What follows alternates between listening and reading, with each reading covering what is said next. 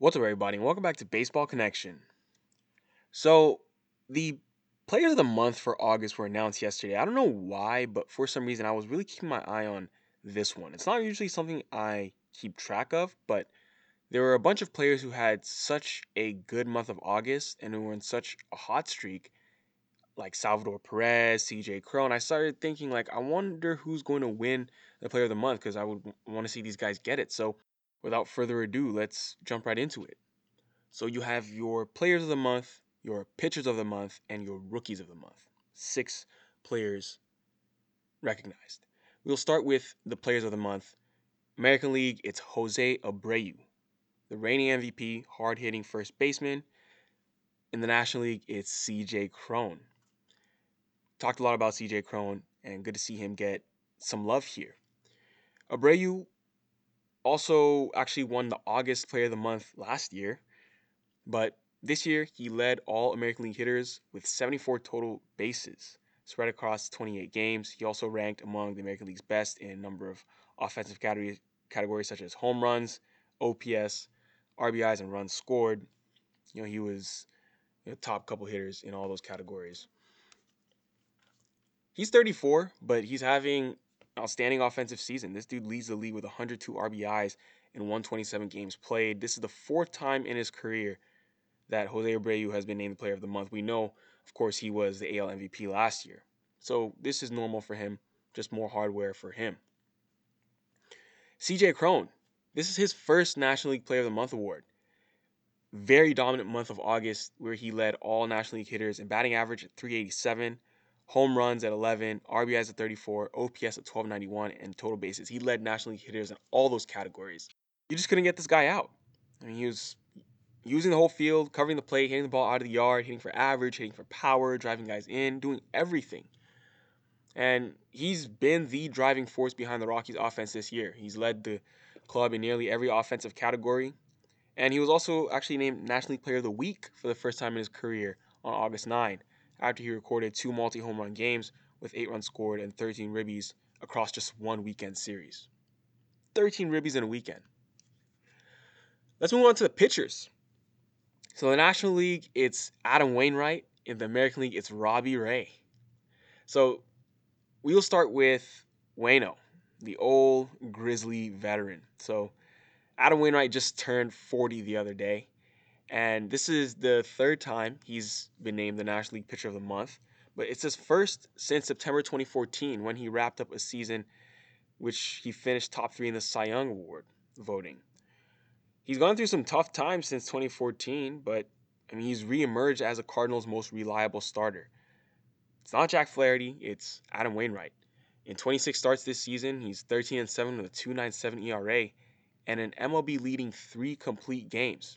Maybe it's because Wainwright is a veteran and back in his early days, going the distance was something common. I mean, not common, but it was expected. Starters were supposed to go deep in the games, and nowadays starters aren't expected to go deep in the games. But maybe Wainwright is bringing that from a decade ago and showing these young kids how it's done. But Wainwright was at his absolute best in August so far this year. He logged at least 6 innings in each of his 6 starts, including a 2-hit complete game shutout in Pittsburgh on August 11.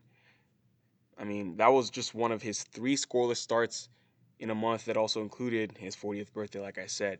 In 44 August innings, he allowed just 7 runs, which was good for a 1.43 ERA. He went 5-1 also and helped the Cardinals stay in the National League wildcard race. If you go to the American League side of things, Robbie Ray, it's been a breakout season for him. Absolutely. I mean, he made 6 August starts for Toronto. Toronto's still trying to grab a wild card spot. I mean, they didn't really give Robbie Ray run support, so even though he was only 1-0 in his 6 starts, he certainly did his part. 41 innings with a 1.76 ERA, going at least 6 innings, allowing no more than 2 runs in every outing. Opponents batted 188 with a 478 OPS against him. He struck out 52 batters, including 3 straight double-digit performances to end the month. Also only walked 8. So Robbie Ray did his part, put himself on the map there, and he's been a huge pickup for the Blue Jays. Now the rookies of the month. 2 surprising names here. Okay, you have Bobby Dahlbeck in the American League and Frank Schwindel in the National League. So we'll start with Bobby D with the Red Sox. A huge rebound month for Bobby Dahlbeck. I mean, through July, just by the end of July, you looked at his numbers, he had a 659 OPS, well below league average.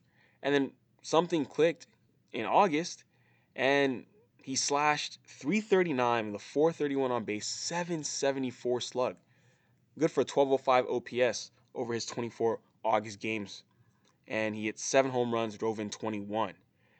Among all players with at least 70 plate appearances during the month of August, he had a weighted runs created plus of 214. Okay, think about that. 214, that's more than double the MLB average. That only put him behind CJ Cron. CJ Cron was the only person with higher weighted runs created plus that month. Dahlbeck's damage included a 2 home run, 7 RBI game against the Twins on August 26th at Fenway. But I would say most importantly, not just the fact that he hit the ball well and he was hitting for power, hitting for average and all that, he showed improved command of the strike zone. If you just look through July, before this hot streak, he was only walking in 4.4% of his plate appearances and he was striking out 37.5% of the time. In August, he more than doubled his walk rate, went up to 11.1%. He slashed his strikeout rate down to 25%. Dahlbeck was a top 100 prospect before arriving in the big leagues last year. So we know that the talent is there, and seeing him cut down on the Ks is what's going to help him be more consistent at the big league level. And we've seen some pretty special stuff from him. Someone who wasn't a top 100 prospect is Frank Schwindel, a 29-year-old rookie. Cubs first baseman was an 18th round pick by the Royals in 2013 out of St. John's. He's logged nearly 3,500 plate appearances in the minors. I mean, he had a brief stint with the Royals in 2019, but they released him that May. Made it back to the majors with Oakland on June 30th, but he was only in 8 games before he got designated for assignment. So the Cubs claimed him off of waivers mid-July, called him up July 30th. So with Anthony Rizzo being traded to the Yankees at the deadline, Schwindel has taken advantage of that opportunity. He's become the team's regular first baseman, and he slashed 344 with a 1030 OPS in August. 6 homers, 18 ribbies in 26 games. And he's also gotten off to a really hot start here in September, too. I mean, he opened September with a home run and 3 RBIs on Wednesday in Minnesota. I'm pretty sure, I think as I am recording this, he homered yesterday as well. No, he homered today. Today is Friday. He homered today in today's game against the Pirates. Schwindel is just doing some crazy stuff. He's been locked in, and he's going to be their first baseman for the rest of the year. Yeah, he was 3 for 4 with a home run today. So that's going to be it. Just a short one. We're just talking about players of the month today. Not even going over, game recaps because you guys probably check that out. But thought I would do something special, a little bit of an episode about players of the month because I don't think I've ever done just a little bit of a focus on that. This was an interesting month. I was thinking someone like Salvador Perez might be in the hunt, but Salvi Perez had a really hot road trip. I mean, he's been fantastic all year, but I guess Jose Abreu just had the better month, which is completely fine. These guys are all doing well, and they are helping their teams out. That's what matters at the end of the day. So if you enjoyed this, please share it with someone who would be interested, and we'll see you next time on Baseball Connection.